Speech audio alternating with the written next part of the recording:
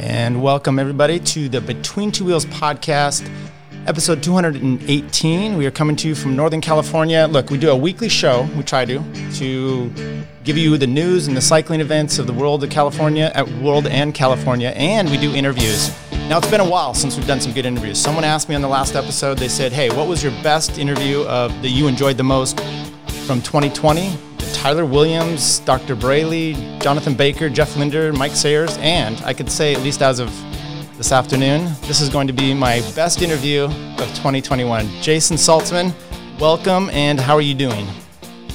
I'm doing well. Thanks for having me on. Yeah. Looking forward to it. All of those names are guys I grew up racing against or racing with, so happy to be amongst them. Right, and I thought we'd talk a little bit about that. Look, you've been, actually since you've been a junior and come on doing any cycling, you've been kind of on high-profile teams, the Specialized team, the Bear Dev, Illuminate, a team from Austria I can't pronounce, Avello, and now... Don't worry, I can't particularly either still, so didn't get too much practice with that one this past year.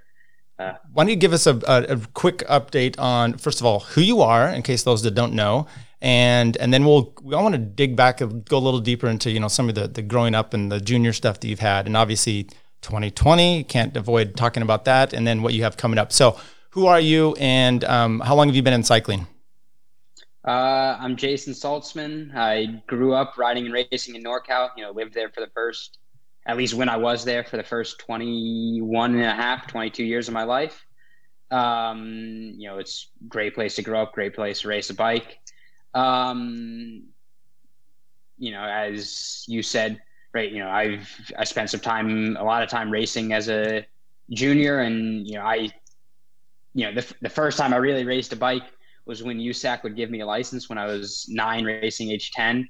But even before that, I would tag along with my dad, who was also a staple in the Masters racing in NorCal for a long time, and we show up to these office park crits or these downtown crits, a lot of which unfortunately don't happen anymore. And There'd be a 2-lap kids race, in the middle of the program, and I'd pin a number on and roll around for those. So I've been racing bikes for, I guess, officially for, this will be 2021, will be year 14, and probably a few more years than that when you really consider it. So that's impressive. So your dad, I do know he's a Masters racer, and I imagine that's really what brought you into the sport.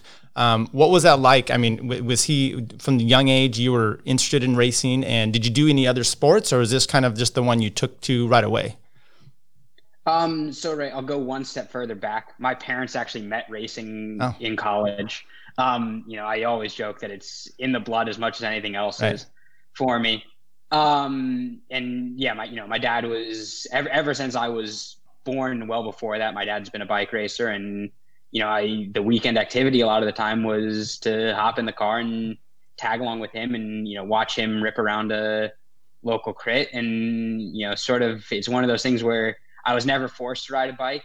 The option was certainly always there, and it was always something that I enjoyed participating in. It's one of these things where even to the day I ride with my dad, and that fosters and has fostered an incredible connection there that I really cherish. And I was a multi-sport kid in a sense, right? I did soccer and karate, and despite the fact that I'm still only 5'5.5" or 5'6", I've spent 2 or 3 years playing middle school basketball.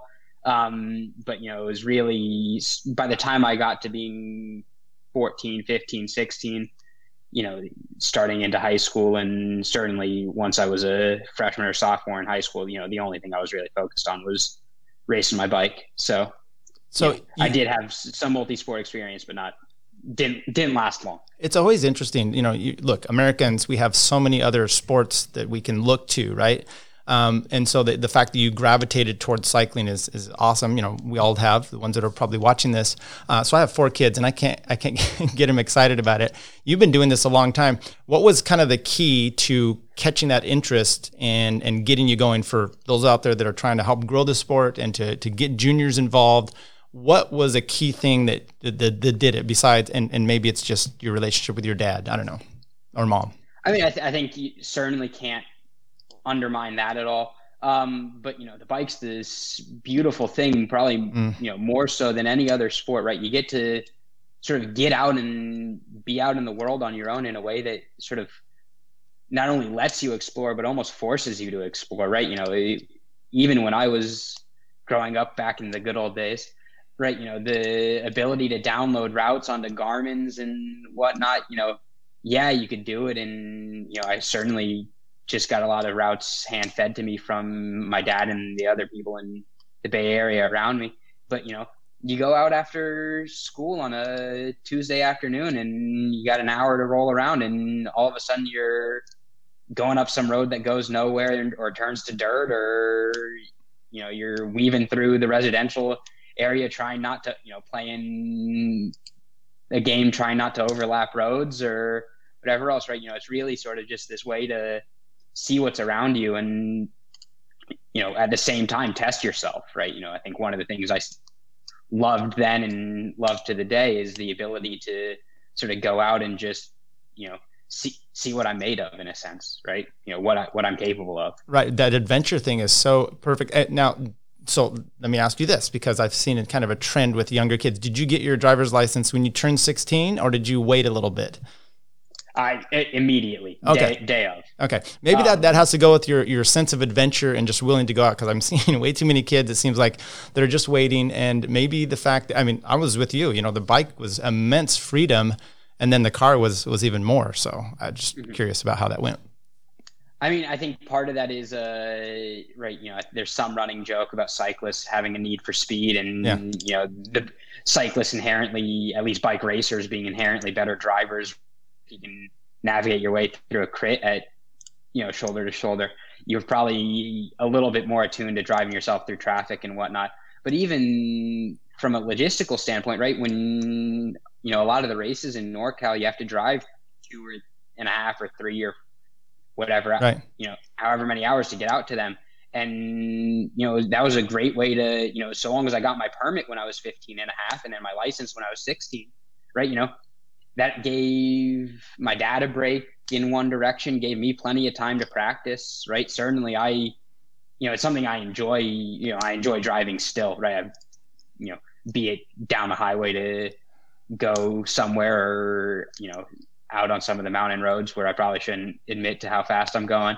But you know, nonetheless, it's this thing that really, you know, as you said, allows for freedom and exploration just as much as the bike does. Just one point I've noticed, and this is another, I have all kinds of theories. One is juniors you get a junior that's really qualified, really good. Maybe they're racing the Cat 1-2s.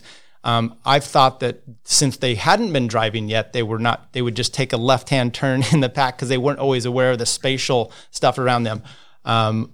Theory, we confirm that and deny it? What do you think? I know you're not a junior anymore, but you've spent a lot of time. I'm not sure I can reach that far back and really think about it. Right.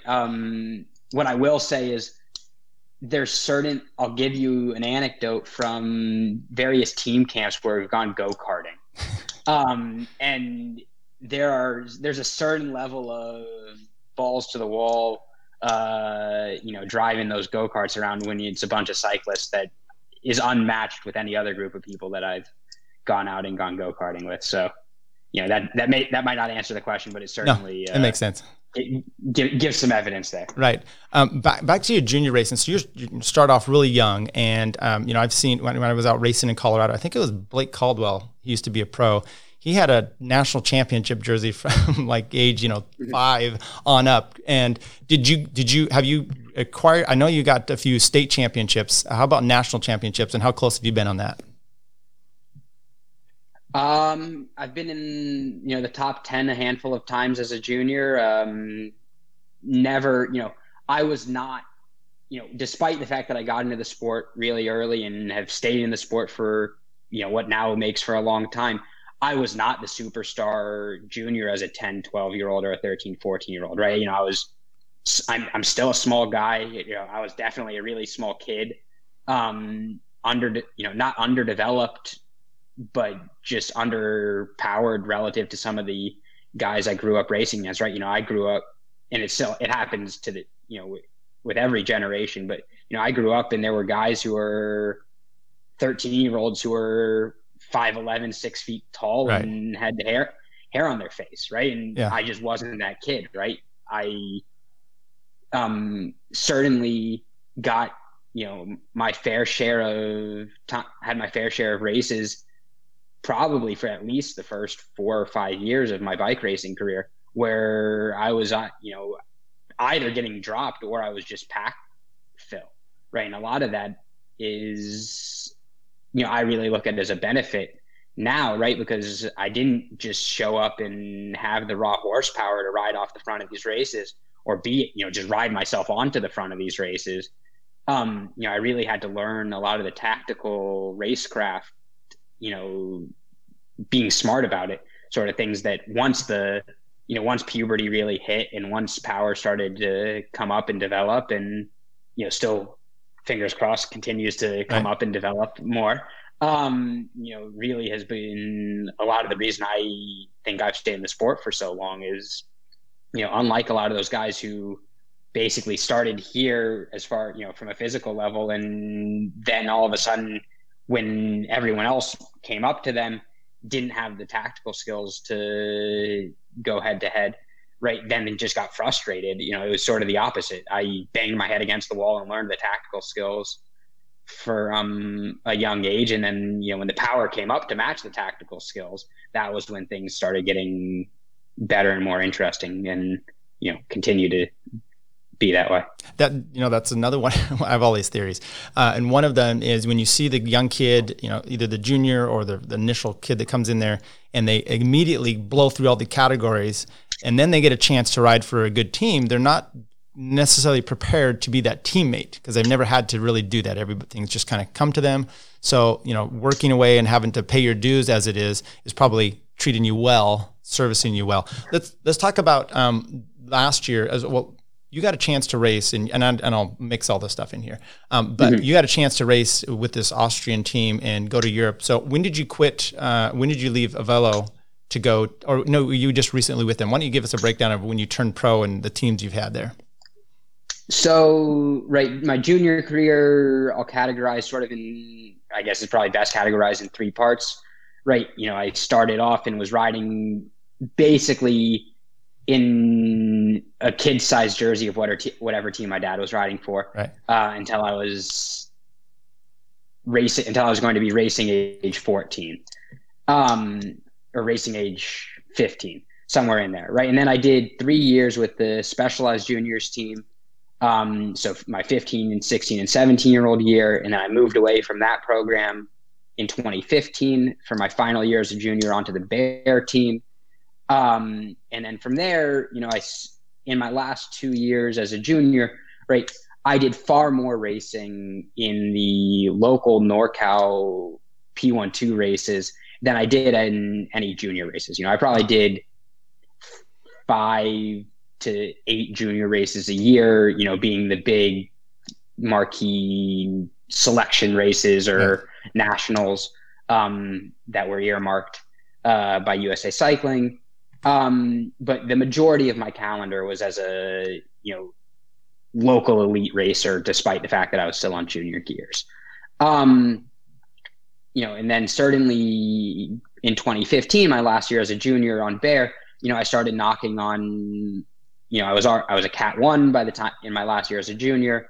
Actually, maybe I was a Cat 1 by the end of my second to last year, but that's sort of neither here nor there. And, I certainly in 2015 started knocking on the door of all these big results. I was winning or podiuming at a bunch of the hardest, NorCal P12 races, which at the time were also the hardest local P12 races anywhere in the country, right? As evidenced by the fact that in 2015, when nationals were in Tahoe, I think you had 6 or 7 guys in the top 10 for the road race.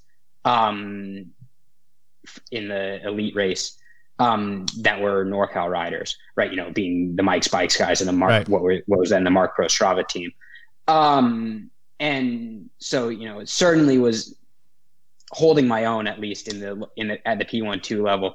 And then for 2016, got the opportunity to ride for Team Illuminate, which was, I think technically when I always get confused by the classification of what actually counts as a pro.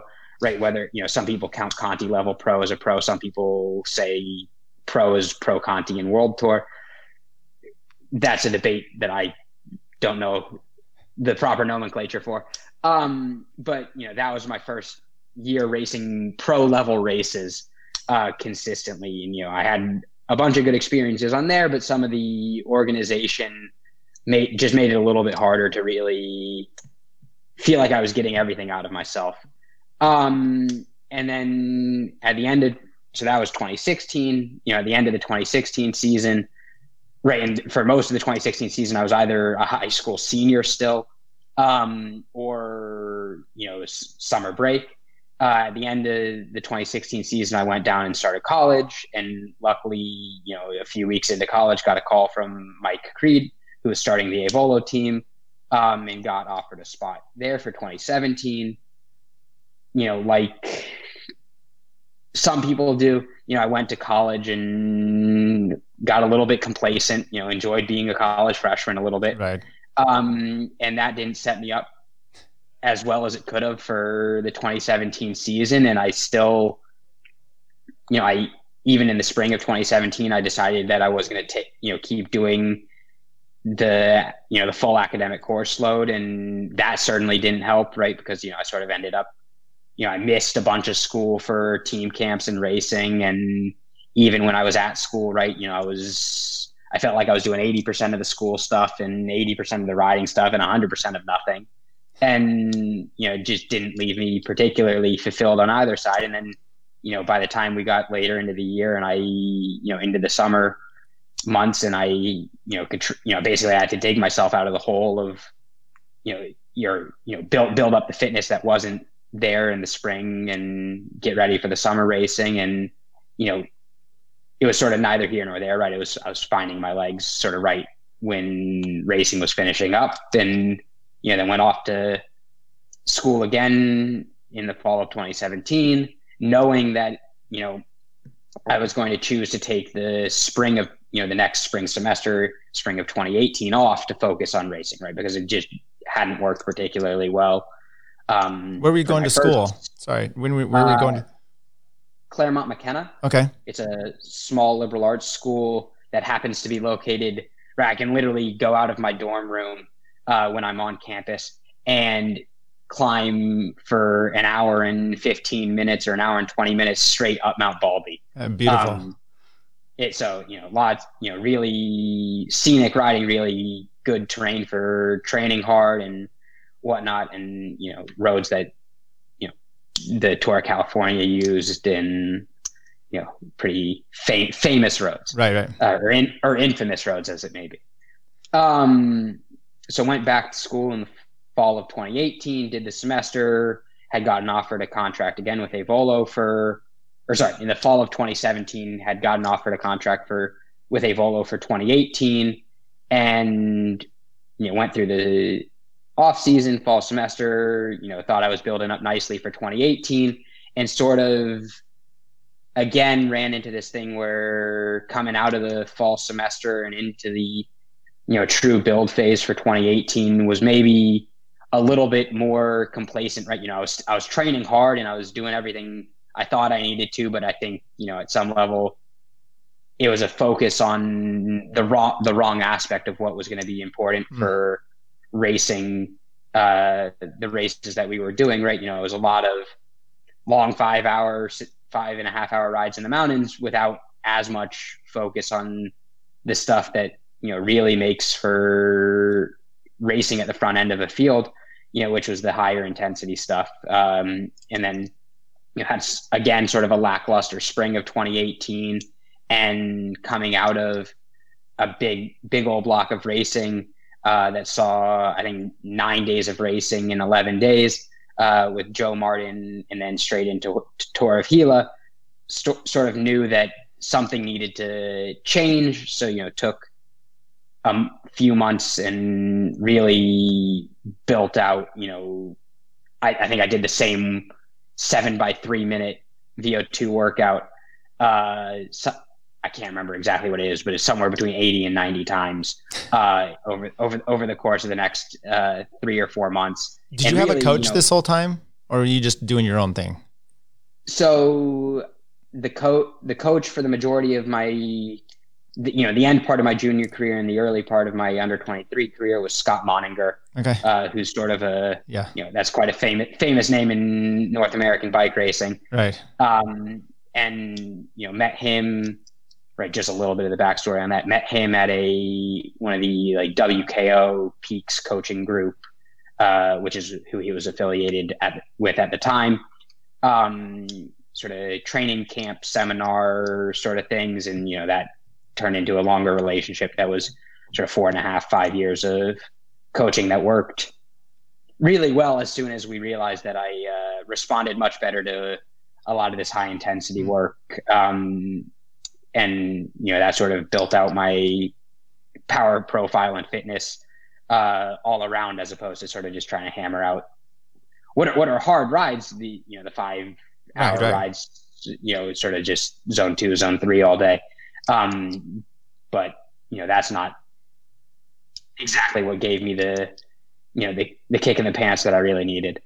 So, by the time moving back to, the middle of the year in 2018, sort of knew I was on the cusp of making the teams for Tour of Utah and Tour of Colorado, and, went to altitude, did all the stuff to get prepared for that. And, ended up as first, despite the fact that I was, finally, after however many of these VO2 workouts and however much time at altitude, I was finally in the place where I should have been earlier in the year. And I think, I really do believe that I was in the place where at that point I was the fittest I'd ever been, and, deserving of a spot on at least one of those teams.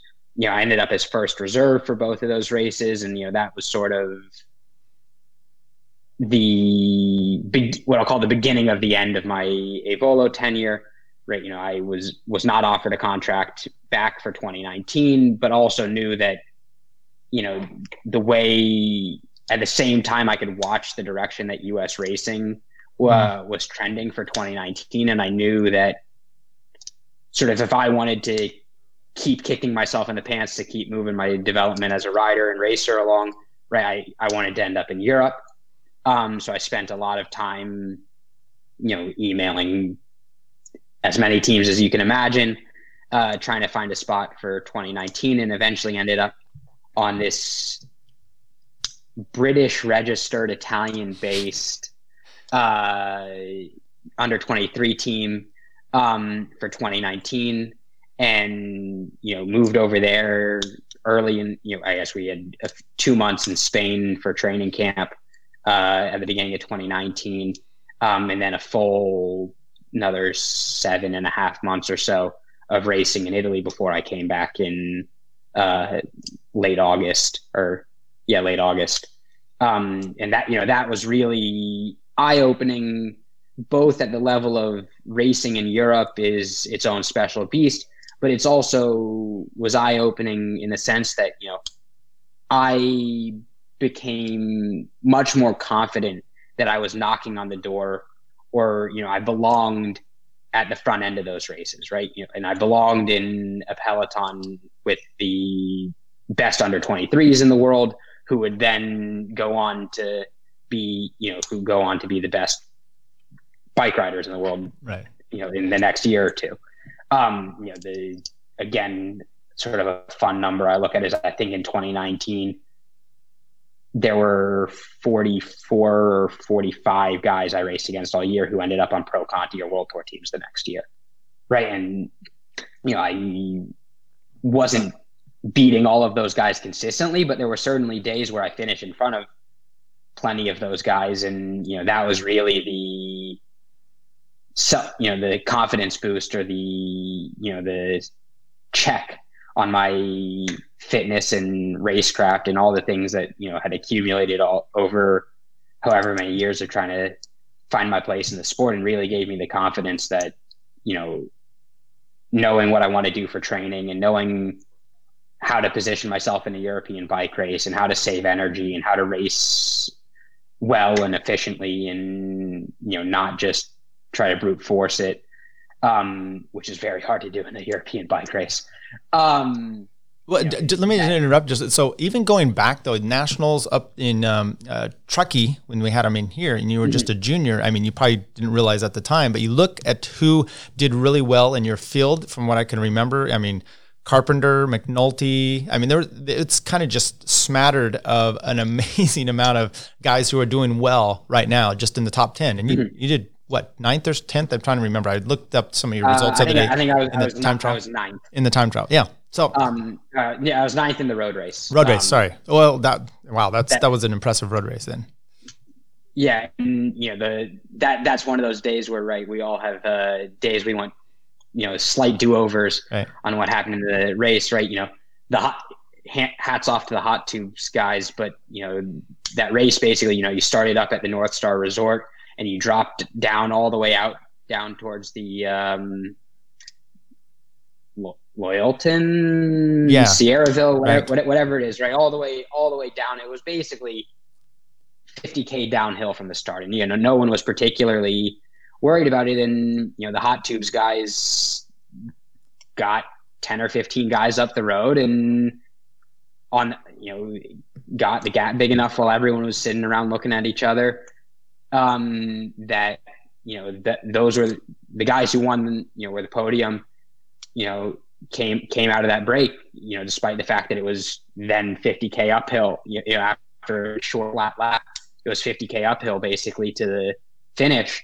But as you said, when you look at the guys there were 3 of us that made it into the top 10 that came out of the field. Adrian Costa that's right, ended up 4th. And then I ended up 9th and Brandon McNulty ended up 10th, right? If I'm remembering correctly, right? And, again, you look at the names that were up there and you look at, what Adrian then went on to do as an under 23 before, he decided to get on with life, in a sense. And, you look at where McNulty is now and, that was sort of the high horsepower of American bike racing at that point. Oh, definitely. So keep going. So let's finish this off. So you end up in Europe, which I think is a great idea. Now, is Wildlife Generation planning on going back? I'd seen that they were going to start in Turkey. That's who, spoiler, that's who you've signed with for this next year. Are they planning on going and racing much in Europe then? Yeah. So, I think, right, as you said, our current plan is to head over to Turkey at the beginning of February.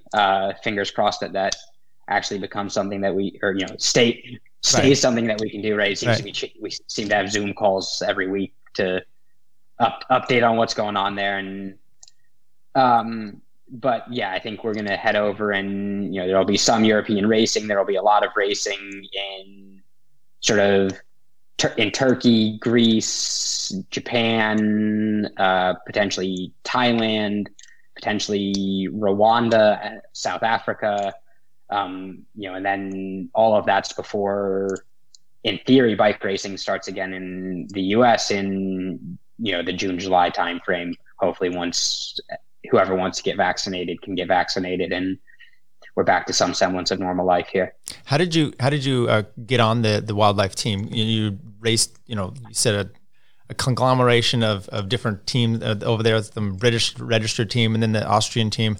How did you end up connecting with the Wildlife Generation, especially with not being able to do much in 2020? So, right, it's one of these things where it's a bit of a hustle to try to figure out. When, especially in a year where there's not results and you can't just point to a race CV and say, hey, look at how good I did here. And that becomes the talking point. I sent probably 50 or 60 emails to different teams, at the end of 2020, once I had come back from Austria and knew that, that team that I was on in Austria wasn't an option for 2021 because it had gone bankrupt and basically it had disbanded by the time I was leaving Austria. And, it's one of those things where, luckily Danny Van Hout, who's the director of wildlife, saw something in past race results from 2019 or earlier. And, I sent a bunch of sort of lab data and training data, and, was able to point at, basically I came back from Austria in August and then went on a sort of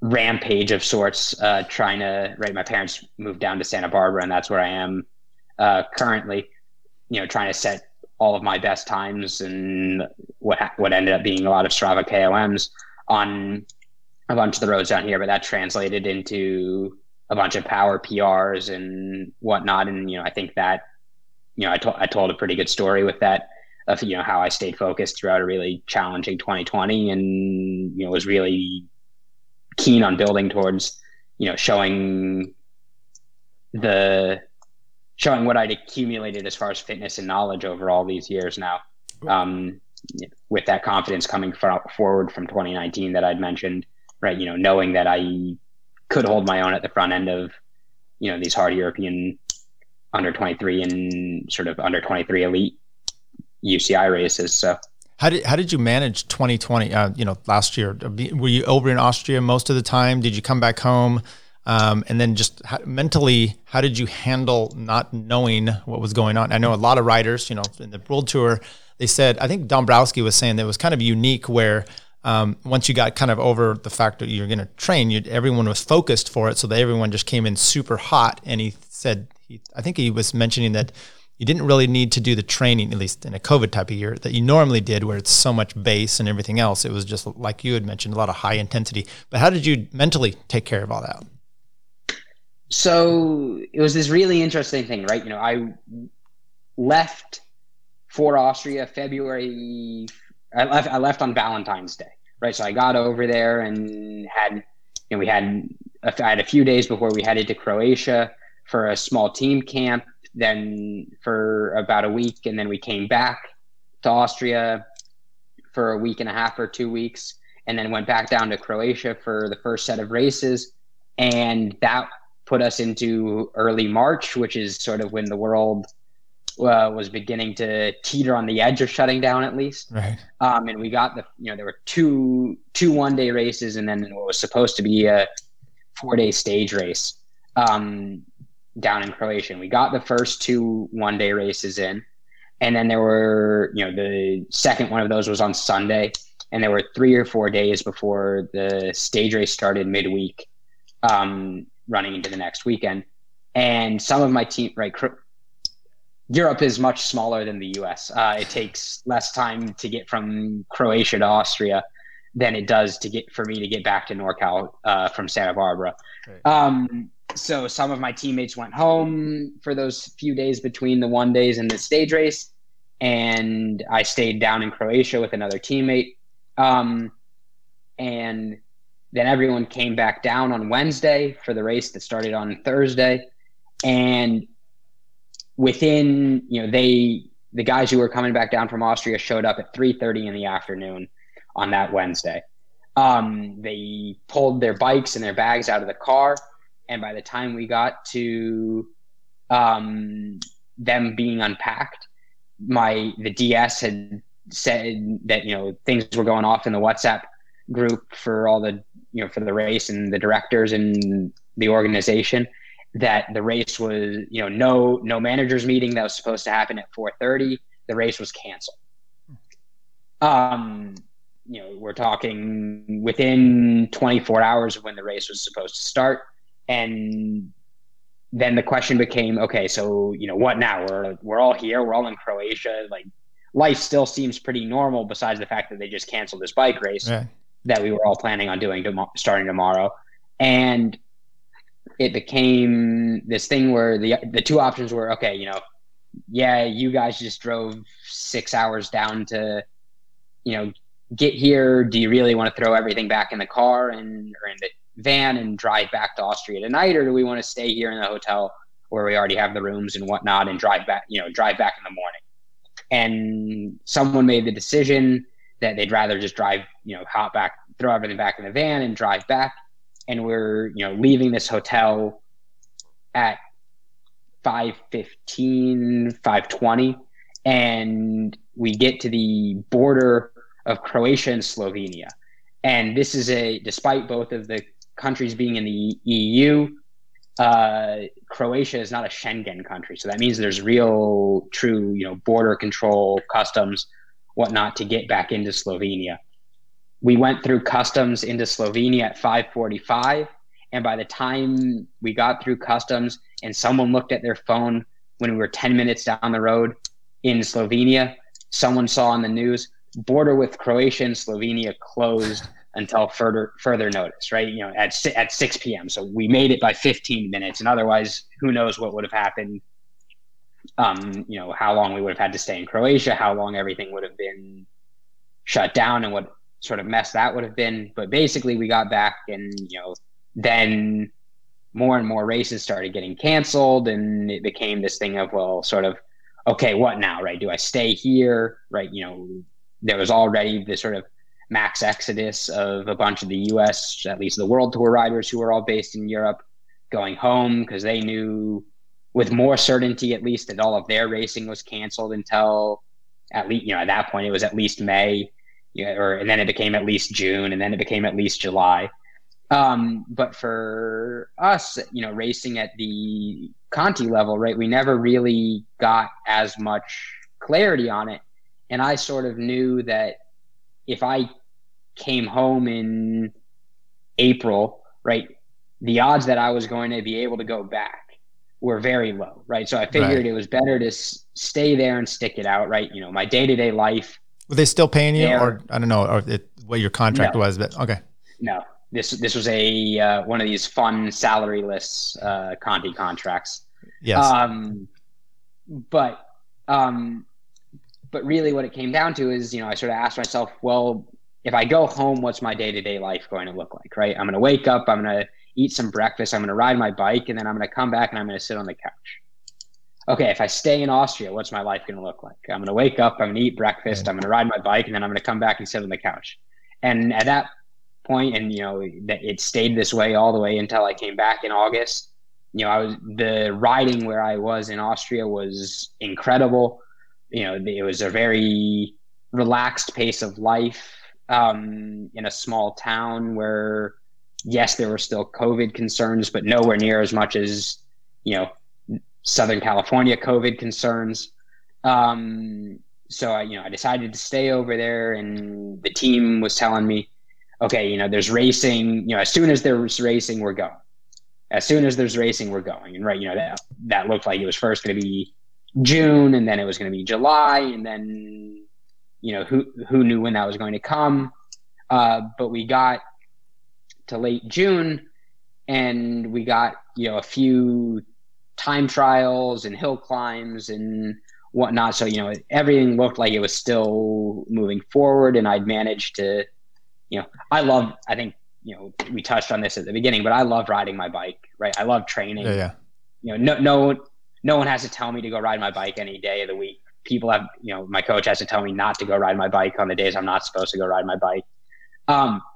So, that's never really been an issue, and that certainly wasn't an issue at all throughout 2020, right? I was plenty happy to go out and do, long rides for the sake of long rides, intervals for the sake of intervals, right? It really, didn't much matter to me. And, my coach and I took the chance to make it really focus on keeping something consistent, right? Keeping focused and building, even if I wasn't going to race as much in 2020, we were going to make sure that, we were doing work that moved me forward towards 2021 and whatever came next.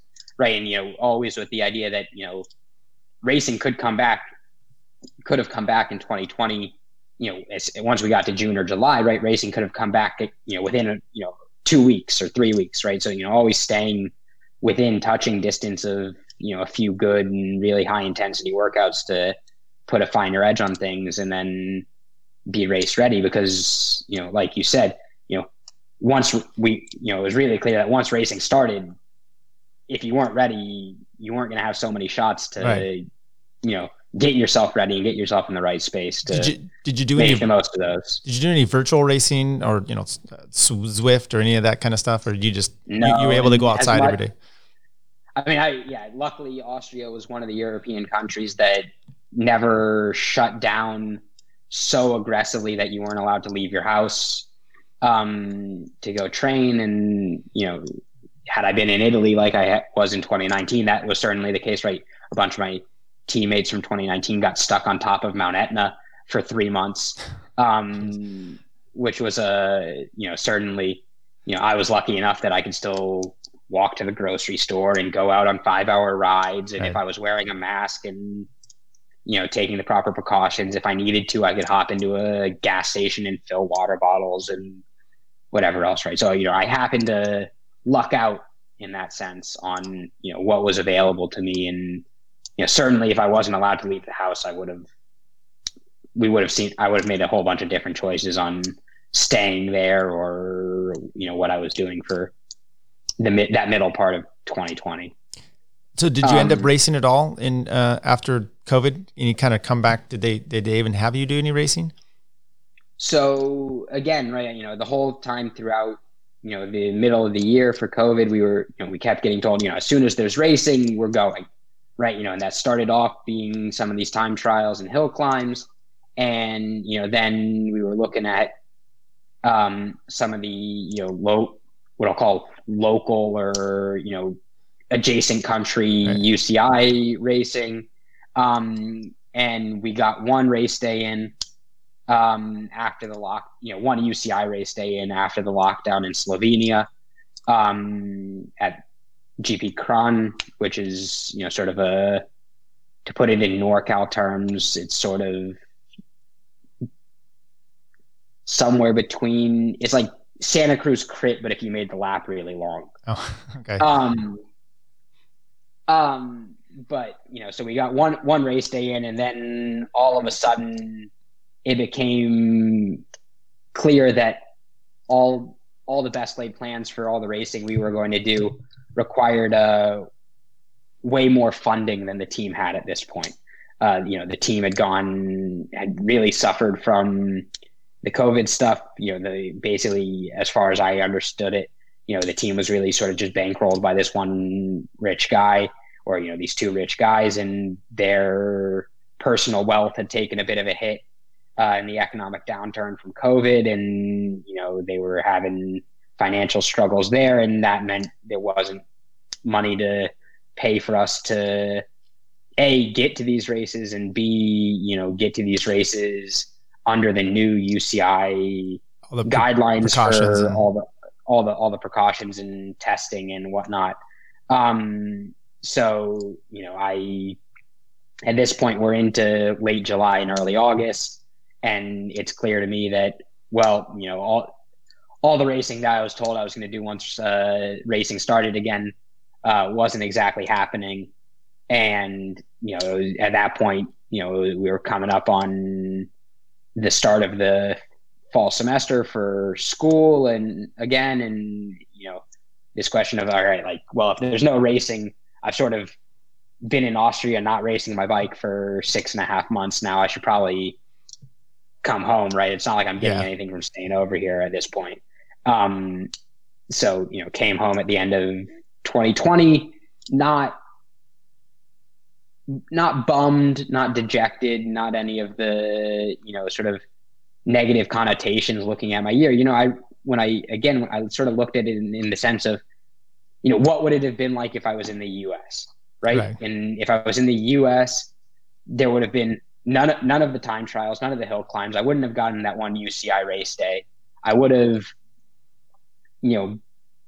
honestly probably been in stricter lockdowns at some points here than I was in Austria, right? I wouldn't have gotten to explore a beautiful place, that no one really goes to or thinks of as a great cycling destination, but is, despite the fact that I've spent time in Spain, Italy, France, various parts of the US, right?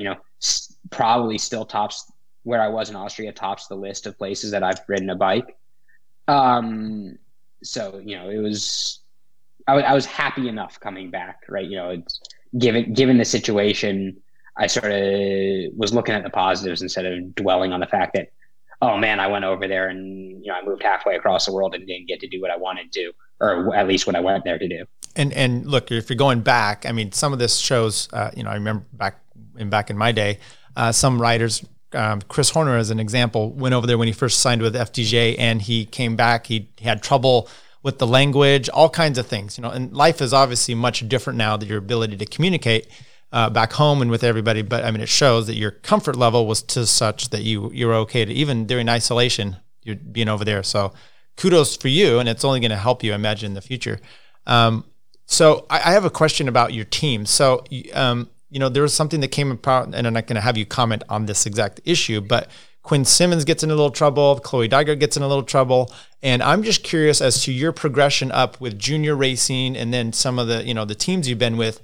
Do they do any kind of help as far as like, hey, perhaps here's how you're going to stay out of trouble, you know, with the public or with social media the way it is now? Is there any training that goes along with that? And, you know, from your junior days, you might have had a little bit more help with your parents, and I don't know if it was such a big deal, but what's kind of your thought on that, or what are your insights? It's interesting, right? Because I think, you know, there's a lot of the stuff that happened on, you know, we'll take the Specialized team or the Bear team or a Volo, right? You know, which were all development teams in some form or another, right? You know, and there was, all of those teams had people behind them that clearly, you know, it wasn't so much focused on social media, but it was focused on, hey, you know, you can't get through this world being blind to everything around you, right? You know, you really have to think about what you're doing and saying and how you're representing yourself. You know, none of it, I think, was as explicit.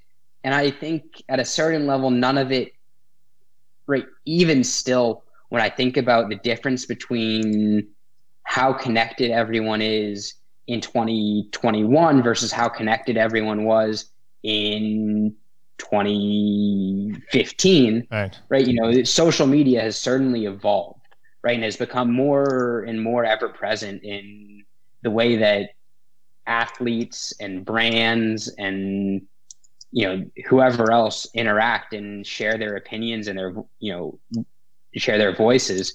And I think, you know, certainly I would imagine, right, that there's a lot more coaching or help, or I don't know what, moral and ethical training that goes into, you know, athlete development, regardless of the sport. But, you know, I would hope it carries over to cycling as well. Right. And maybe you're down in Southern California. I was going to ask you if you've seen Chris Froome down there, but when you see him talk, you can tell it's very corporate.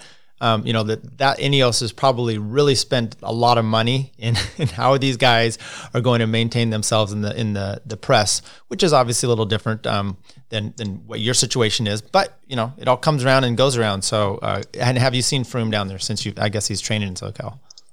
I mean, he's in Malibu and I'm in Santa Barbara, and under the current California shelter-in-place order, you're not going there. I'm not going down to Malibu right now. So. No, I haven't seen him out and about, but I certainly see, right, there are plenty of people that I know well and have, you know, spent a lot of time racing and training with that live down in that area, that, you know, you get the, you know, flyby pictures of Froome saying, oh wow, look at that, right, or, you know, whatever else. You had also mentioned earlier that you saw kind of a progression of where USA Cycling was going. Maybe comment a little bit on what you think that is, and if there's any coming back from it.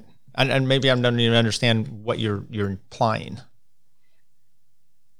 No, I think right in what you're implying by there's a coming back from it is certainly what I was alluding to. Okay. Right, you know, when I look at what I'll call local racing, right, you know, Cat 3, you know, P12 racing, local juniors racing was when I was a junior, and, you know, really I think the beginning of the end of the really high-powered, local racing efforts coincided with the end of my time as a junior. But I think about all the guys I grew up racing against as a junior, right? Being guys who have gone on to World Tour racing or Pro Conti racing, or at least went on to be really good under 23s. Some names we already mentioned, as right. Adrian Costa or Brandon McNulty, or I was teammates with Nielsen Paulus for a year on Specialized. You look at all of those guys and all of the sort of simply the number of race days that were available to us then, right? It sort of seems like since 2015 or 2016, people have, rightly or wrongly, right? I make no judgment on what people want to do with how they ride their bike, right? But there's been a general trend towards more adventure, more exploration, less pin a number on and bump shoulders for a 90-minute crit or 100-mile road race or whatever, right? It's just, maybe it's a trend away from competition in a sense towards a more inclusive sport, which I think is a great thing. Right. But I also think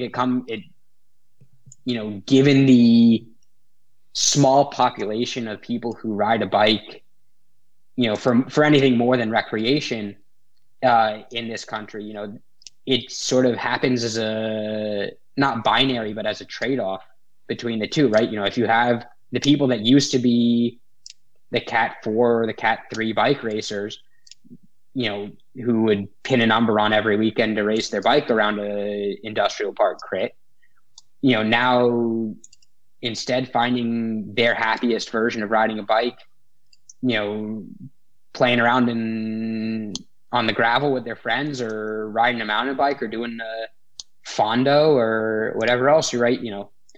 Who am I to tell them how they should enjoy riding a bike? But if they're not riding a bike, then who's paying the entry fees to help the race promoters put on all these races? And, if you need bike races to be a bike racer. Right. And that's sort of what it comes down to. What you're talking about, you won, and I just remember this, you won Nevada City Classic, which is a great, heralded race, right? Greg LeMond, all these great racers. I think, anyway, a lot of great racers have won that. I think Lance Armstrong won that, right? But when you were winning it, the field was less, and over the last few years, it's been difficult, is that race even going to be happening? And sometimes it's like, you talk about these gravel and these great adventure races, but some of these really difficult, you'll have a business park crit that'll get more racers attending it than this amazing race up in Nevada City. So maybe that's, I don't know if it's the competition. We don't want to do the hard racing or what have you, but by the way, congratulations on that race. That's one to really put on.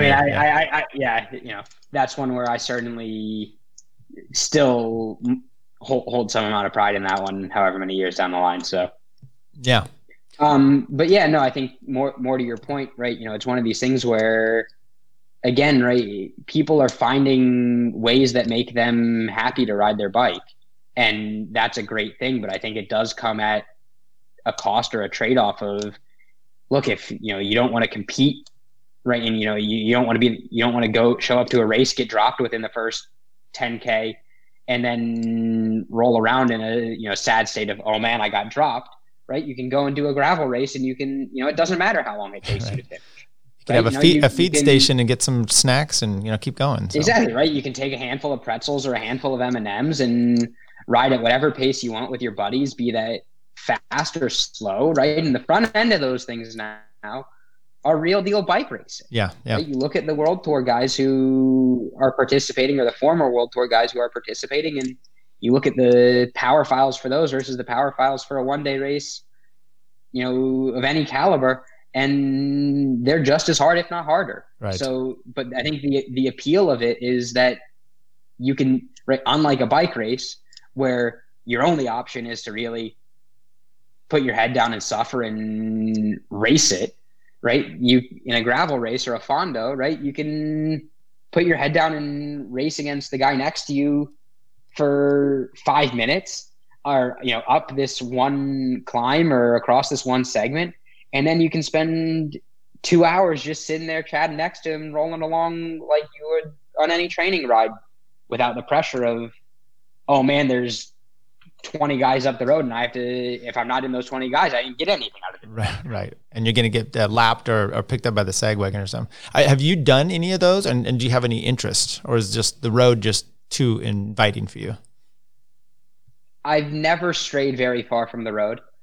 Right, I've done a few, right, in 2018, I did a few of the Grasshopper series of events. And, I think that's probably the closest that I've come to. Right. It's certainly something that holds some appeal to me once I'm done racing my bike at whatever level that may be, right? Or at least at the level that I'm currently racing. And, certainly if it could get peppered in a constructive rather than destructive way, I'd be very happy to do it. But yeah, as I said, I've never strayed particularly far from the road. If I always joke that if I can't do it on 28C road tires, maybe I shouldn't be doing it.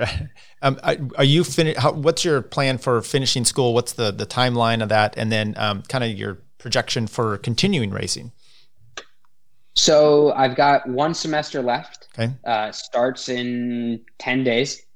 And luckily one of the things that's been a benefit throughout this whole COVID pandemic is that, I got to, I lived at home all, and did the fall semester all fall. And instead of, partaking in some of the social activities and whatnot that really cut into a relaxed off season and, the ability to really focus a base block and, a build block into the 2021 season, right? I had none of those distractions, right?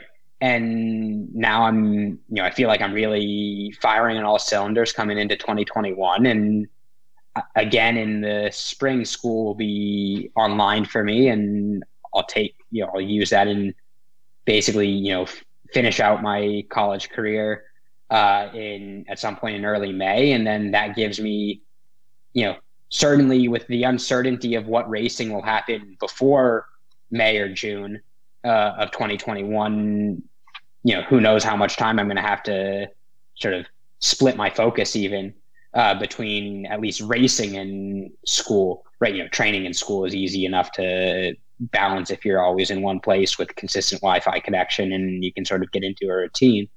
But what it really affords me is the ability to graduate in May and then have sort of freedom to, when racing will almost certainly extend into October at least of 2021, right? I'm not constrained by the fact that I have to go back to school in the fall, and it allows really this freedom to go on and pursue bike racing, whatever that might look like coming out of the 2021 season, or whatever's next coming out of the 2021 season. So, where's Wildlife Generation? Where are they based from? Some San Diego County. Okay. I think Vista technically is where the team's based out of. And how's the team look this year for everything? I mean, assume we're going to be able to race. Yeah, we'll make the assumption that racing's going to happen as it gets scheduled, at least. It's looking really good. Really strong 10 rider roster. Four guys returning from the 2020 team. All of whom I've spent some time racing against, one of whom I've been teammates with, all really strong guys. And then a lot of, the six of us that are coming on, Danny is bringing on a lot of horsepower, right? Guys who have ridden for the team previously and have had, a lot of success on the pro circuit, Sergei Svetkov, Johnny Clark, Ulises Castillo, are all guys who rode for the team back when it was Jelly Belly. And then, myself, Noah Granigan and Spencer Petrov, both of whom rode for the Hincapie team in 2020, are coming on board. So, from a roster standpoint, I think we have certainly one of the strongest teams in the U.S. and, really, it's been said multiple times in our team meetings that our goal is to be one of, if not the best Conti teams in the world this year. So, and I really think, I believe that, and everyone on the team believes that we can do that. So before we close out here, what are your personal goals for racing this year? Domestically, if we have any, and internationally, whatever. Have you pinpointed anything specific for you, or maybe just a plan of what you want to accomplish for this year?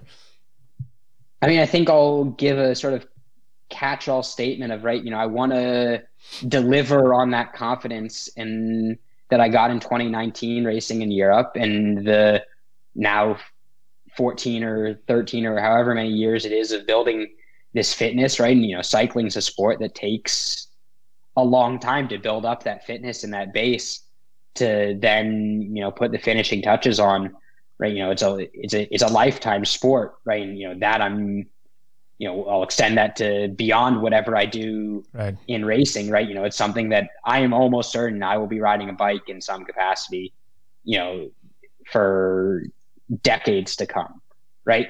And having built on the last 13 or 14 years, right, I really want to deliver on everything I've built, and taken all of this time and sacrifice and hard work to build up here. Yeah, and everyone should take note, because I'm someone who, like you, was riding forever, took a few years off, gained a little weight, played a lot of golf. It's more fun, and it's easier to just stay fit that whole time. So where can people find you and follow you for the year, either Twitter or Facebook or what have you? How can they find out and keep up with your going on? I think the best places to look are Instagram at j.salt. If I could remember my Twitter handle, I'd give you my Twitter handle. I will link it to the podcast, so everyone could just click on it as well. Right. In 2020 I wrote, and in 2021 I will be writing a blog for Pez Cycling News. Good. Which should come every 4 to 6 weeks, depending on the time frame on what racing there actually is and what stories there are to tell. And then, following the team at Wildlife Generation Pro Cycling on Instagram and Twitter and Facebook would be a great place to look. All right, everybody, you can find it. We'll link up to those spots, so you can end up finding Jason online, and we'll hopefully maybe try to keep up with you during the year. So I really appreciate you coming on, give us a little backstory, and good luck. And you check a look at some of his racing in NorCal, people, because he's got some stellar results here. Nevada City, must we say anything more? Cat's Hill, you've done well in there. And by the way, that's why I met your dad once, and you here at Cyclebration. So a lot of, right, going back to what we were saying about the way USAC racing is working, those are a lot of races that maybe may not happen anymore. Right. So hopefully we'll get some racing for this year. Thank you, everybody. 218 in the books. Jason, appreciate it. We'll link up to all your stuff. And once again, keep in touch with us, and best of luck for the year. Thank you. Yep.